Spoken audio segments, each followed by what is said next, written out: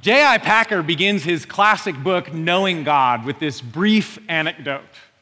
He recounts a discussion with a friend who had gotten into a career-ending dispute with church leaders. And Packer describes this friend's confident and unusual response. Of the consequences, the dire consequences of this conflict, the friend said, "It doesn't matter, for I have known God, and they haven't." Talk about a flex. Talk about a posture of confidence in the face of opposition. Packer suggests he remembers this comment, which was given as an aside, for its definite and matter-of-fact quality. I've known God, and they haven't. Not many of us would naturally say or easily claim to have known God in such a way. Perhaps it strikes us as overconfident, reckless even, the stuff of misguided actions and delusions of grandeur. What does it even mean to know God, to have known Him? What might the evidence of such knowledge be? What does a life of knowing God look like? I have to read the book to see. However, our reading this morning from Hosea chapter 4 also provides us with a picture. We're continuing this morning in our series through this Old Testament prophetic book, and in our passage this morning, a picture of the knowledge of God, an image of what life, especially corporate life, looks like in those terms emerges. And the picture that we see is beautiful and compelling, even as it is challenging and troubling. Hosea 4, verses 1 to 7, which we just heard read, is of course a text of judgment. So the picture it provides, we might say, is given in negative relief. If you've ever seen a negative space portrait, you'll know what I'm talking about, where the black is the background and the white becomes the image. Something is similar is at play in our reading this morning. It's a negative space portrait of what a life informed by the knowledge of God looks like. We can determine what life informed by such knowledge looks like from this passage because it describes a life devoid of that knowledge. Our passage takes the form of an indictment, a lawsuit, calling out the people of God for their lack of knowledge. They carry His name, but do not know God.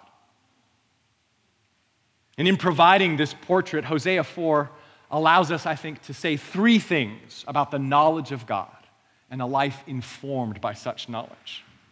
Three observations that might give shape to our lives today as the people of God, as the church. And what I'd like to do this morning is simply walk through these observations in the passage, focusing especially on the first three verses, before concluding with a sense of where that leaves us today, a sense of invitation for us in the image that emerges. Before we do all that, let's begin in prayer. Gracious and almighty God, we thank you for the gift of your word and the gift of your Spirit. We thank you that your Holy Spirit inspired Hosea in the writing down of these words, in the articulation of this image. And would you, by that same Spirit now, work in and among us, enliven our hearts to see you more clearly and to follow more closely where you would lead us. In your name we pray. Amen. The first observation we can make is that a life rooted in the knowledge of God reflects the character of God. The negative space portrait in Hosea 4 begins in verse 1 with a description of those virtues, those characteristics that are lacking. There's no faithfulness, no love in the land. The words used here, faithfulness and love, are those that are often used through the Old Testament to describe the character of Yahweh, Israel's God. He is the faithful and loving one. So in Exodus 34, verse 6, which is kind of God's introduction of himself to Moses and the people of Israel at Sinai, he describes himself as the Lord, abounding in steadfast love and faithfulness. The same virtues found in short supply here. The word faithful suggests a truthfulness and firmness of commitment, God's rugged commitment. God is faithful to what he says and to his people. He acts with integrity and wholeness. He does not turn back on the commitments he has made or those to whom he is committed. Faithful and firm.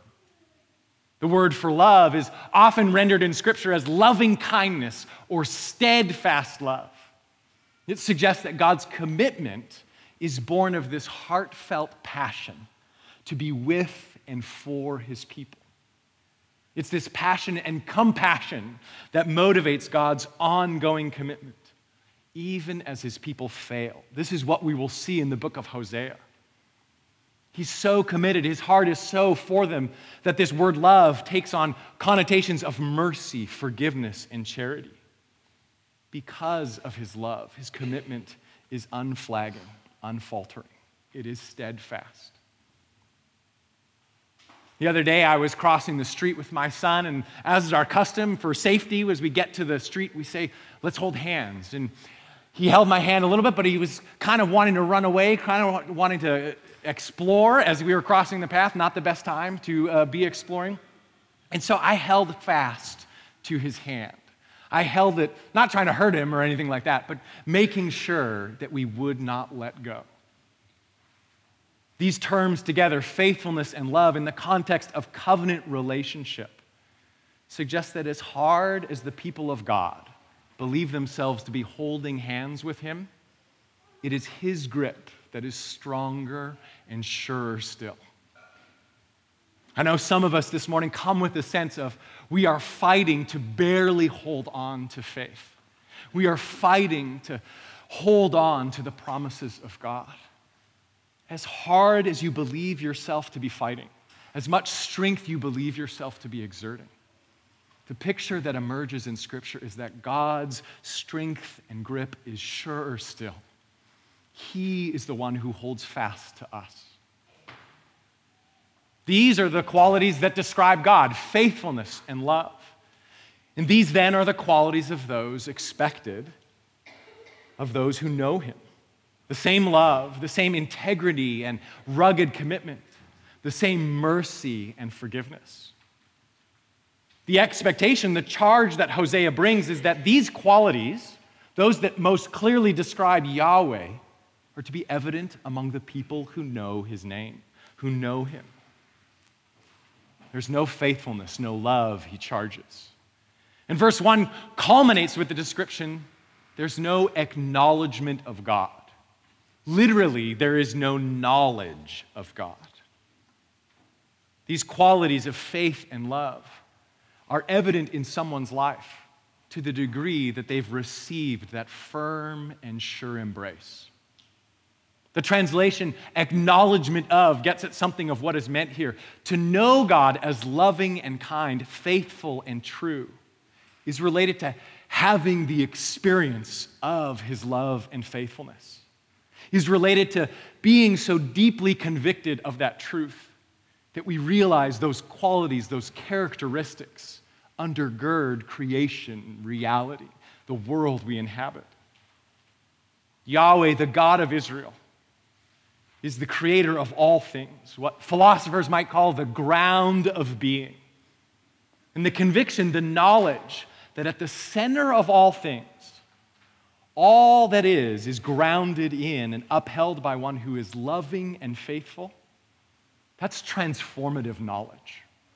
It changes how the one who knows acts. It permeates the way they move and live, the way they see and respond.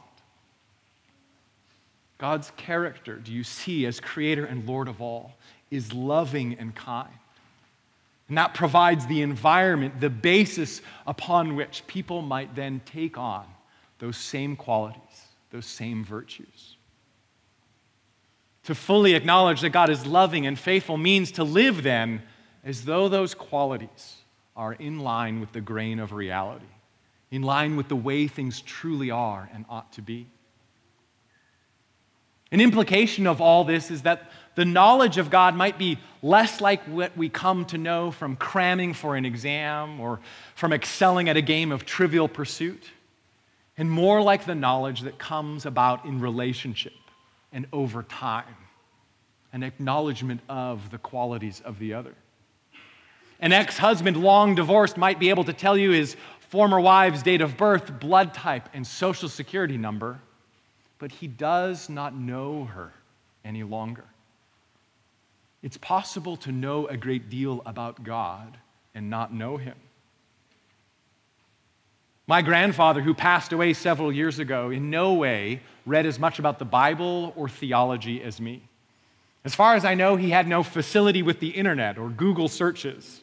So much of the world's knowledge that's accessible to me, he never encountered. Yet for how he lived his life, the joy that was evident, the kindness toward others, the love of neighbors and strangers, the love of God, it's clear to me that he knew things and knew them in a way that I can only hope to grow in. Korean-American theologian Soong-Chan Rah once recounted how his grandmother's kneecaps were soft and mushy, with their cartilage worn down from hours spent on her knees in prayer daily over years and decades. And Rah recounted this reality as an example of the ways that she knew God in a way that he longed to, for all his degrees and knowledge. If you could peel back all the layers of reality, all the ugliness we see and encounter in the world, all that there is, what you would find is God at the center of all things, full of love, fully faithful. So those then who exhibit these qualities in our dog-eat-dog world are not, as we might easily suppose, naive or confused. Rather, it is that they exhibit a knowledge, an acknowledgement of reality as it truly is. They're in on a secret, we might say, the knowledge of God's love and faithfulness. And that shapes their lives in beautiful, compelling, and gracious ways. The knowledge of God is reflected in the lives of his people by the characteristics of that God. Related to this reality is a second observation, and that is that the knowledge of God manifests itself in action. We might say that orthodoxy, right thinking, is necessary but not sufficient for the people of God. Necessary but not sufficient. You think of the famous passage from that other prophetic book, Micah 6:8. The people of God are called to do justice and mercy, action. In verse 2 of our reading, in negative terms, Hosea points to specific actions that make concrete the lack of faithfulness, love, and knowledge.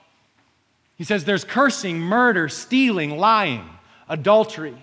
They break all bounds, and bloodshed follows bloodshed.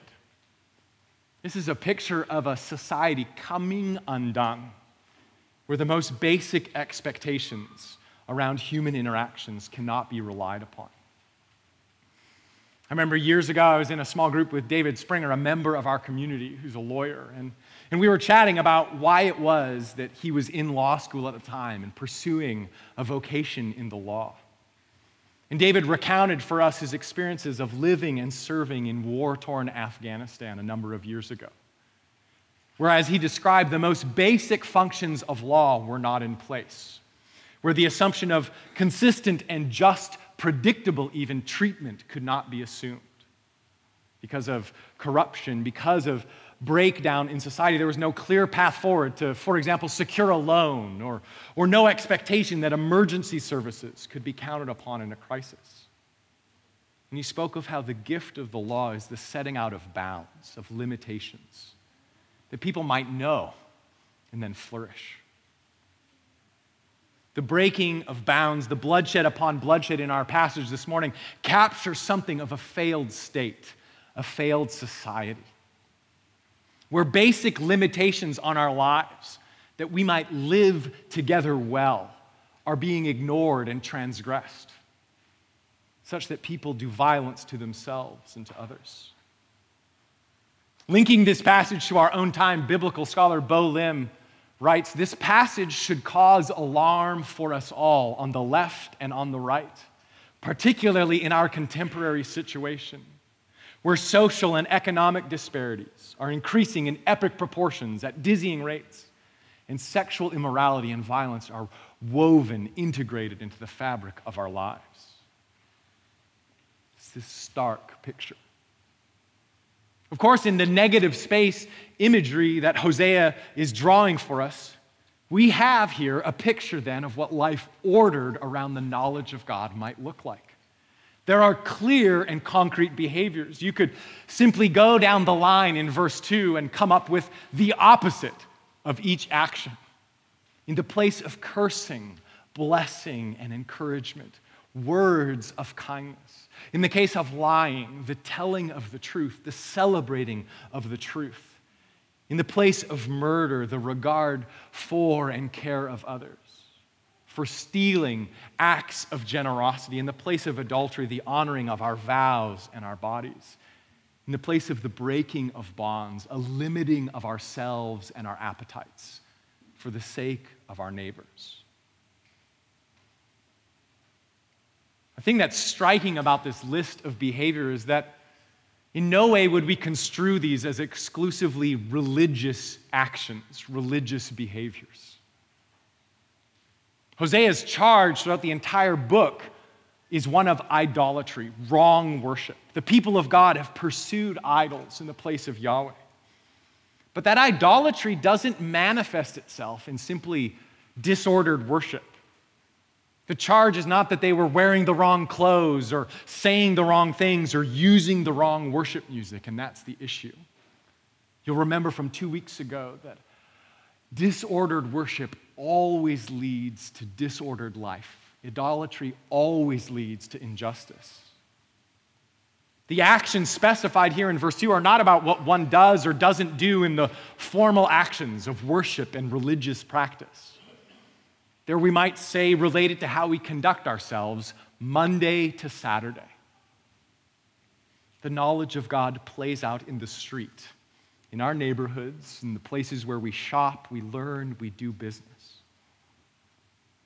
My knowledge of God, or lack thereof, is made clear as much, if not more, by the way I treat my children when I am frustrated, as it is by the words I can muster on a Sunday morning. Our knowledge of God is made manifest as much or more in the treatment of persons different from ourselves. The driver we encounter on I-35 during rush hour on Tuesday afternoon. As much, if not more, than by what we might discuss during neighborhood groups.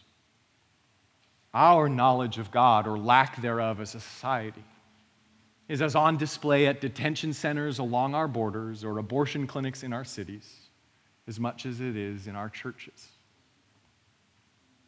The knowledge of God, our acknowledgement of Him, is made manifest in the patterns and rhythms of our lives, in what we have done and left undone. Those things, done and left undone, matter to God. This is the thrust of Hosea chapter 4. In this way, we might say the knowledge of God is more like the knowledge of the mechanic who can take apart the engine and put it back together in their sleep, rather than the knowledge we might only glean from reading a book. There's something embodied and active to this knowledge. The knowledge of God is to be made manifest in the actions, the lives of His people. Otherwise, in no meaningful way can they say they know Him. Our third and final observation is that the knowledge of God is connected to creation and its flourishing. Verse 3 of our reading describes the very land as suffering for the lack of knowledge. It is barren and dry. The words actually describe the land as if it were in grief. It is mourning. There's a radical connection suggested here between the actions, the lives of the land's inhabitants, and the well-being of the land itself. The description of the beasts, birds, and fish swept away is the language of creation devolving It's connected to the flood, an act of decreation. Something about the lack of knowledge of God's people leads not only to their destruction, as the latter verses of our reading declare, but also results in the destruction of the world around them. Writer Cornelius Plantinga suggests we might best understand sin as the vandalism of shalom. He writes, God hates sin not just because it violates his law, but more substantively, because it violates shalom, because it breaks peace, it interferes with the way things ought to be. I remember years ago, I was river rafting on the Nile River in Uganda. And as we were going down with our guide, where there once were all manner of large animals, hippos and the like, along this section of the river we were rafting, our guide described how these populations had been destroyed in the 1970s and 80s, hunted to destruction with habitats bombed or shelled in the wars of Idi Amin during those decades. These years later, these decades later, that picture has remained with me as a simple and vivid example of how human brokenness, human wickedness is wrought out in the natural world. There is an intimate connection between the patterns of human life and the well-being of God's creation. In the brokenness of our relationship with God, our ignorance of him, something is broken in the webbing together of all of God's creation. In negative space, this is actually a beautiful image. When the people of God act upon the knowledge of him, creation is blessed. The world around them flourishes. We capture just a glimpse of this in our gospel reading, the sending out of the 72 to heal, to announce the kingdom of God come near. Shalom breaking out. Genesis 1 and 2, the first chapters in Scripture, describe human beings as image bearers of God in the world, stewards, given primacy of place in keeping and tending to the garden, the land, to the world. When this works, it is wondrous. Think of the gifts of good food and drink, the ingenuity of engineers, the creativity of designers and artists, the flourishing of creation that can come about by human hands. But when the knowledge of God is lost, when he is unacknowledged, the whole of God's creation suffers. If you haven't noticed yet, Hosea 4 is something of a downer of a text. It concludes with our reading concludes with the calling out of priests and prophets in Israel, those who were called to help the people of God in the knowledge of him. Instead, they perpetuated, accentuated the sin, verse 7 says.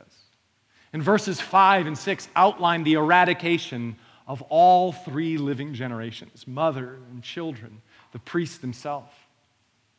This is a strong word of warning. And it is a word of warning written to people like you and me, to the children of Israel, to those living in the land, to those who have entered into the promises of God, who have experienced his grace and faithfulness. This is not fundamentally a word to the United States or any particular nation. It's a word to the church, to the people of God, a word of warning. Yet also in negative space, in negative relief, I think it is a word of invitation for us. That we might yet today lay hold of the knowledge of God. That we might yet live lives personally, together, corporately, more fully as his people who acknowledge and know him, such that our lives would reflect the goodness of his character, his love and faithfulness, and such that our lives would bear fruit in actions of mercy and justice, generosity and holiness, such that the world around us might flourish. It's a glorious invitation. What, you may ask, might it look like for us to receive that invitation? It seems to me, first, it might take the form of self-examination. looking at our lives.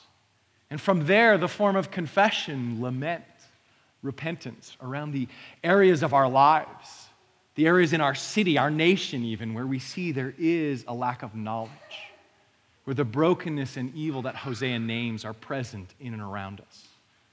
There's an invitation to grieve and mourn. But the invitation is more than that too. There is for us an invitation to return.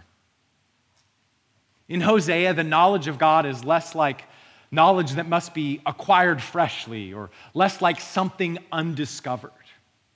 It's more like something that must be remembered. Like a dormant language in which you once were fluent, there's an invitation to return, to remember, to reactivate and regain the fluency of God's love and faithfulness, the knowledge of Him. There are all kinds of good practices I could suggest in this. Perhaps a return to the reading of Scripture. Perhaps a recommitment of ourselves to prayer and study and Sabbath keeping, and to acts of charity and thanksgiving in the world. All good things.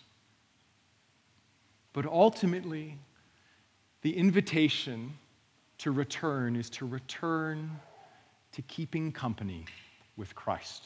It's to return to Jesus, the one through whom we know the firm and unshakable embrace of the Father. God does not desire to remain an enigma, hidden from us, keeping us in the dark.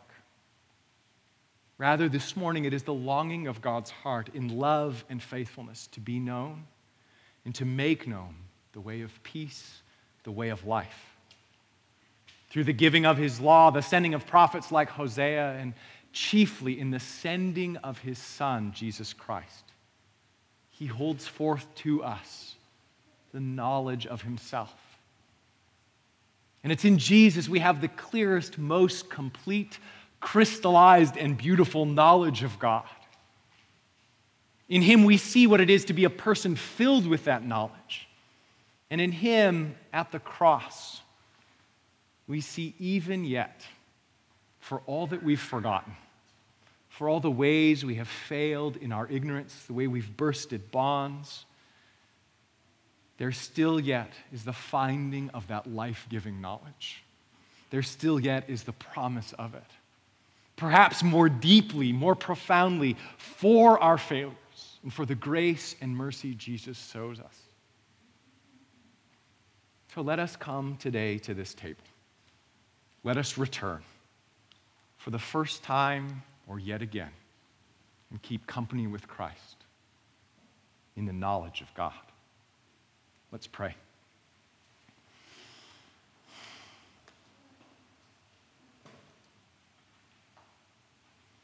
Gracious and almighty God, this is a bracing word. A bracing word for the people who carry your name, who desire to be known as your people. And I ask now in your grace and mercy, but truly and rightly, would you, by your Holy Spirit, convict, speak, open our eyes to the ways we have fallen short of the lives that you have called us to.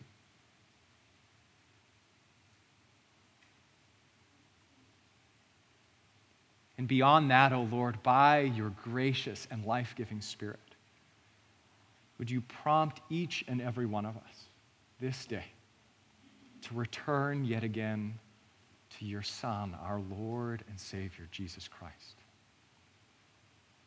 in whom there is the promise of true knowledge, in whom there is the promise of grace and mercy and acceptance,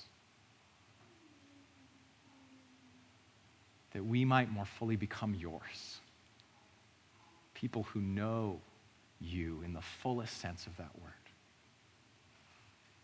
Come, Lord Jesus. Come, Holy Spirit, we pray. Amen.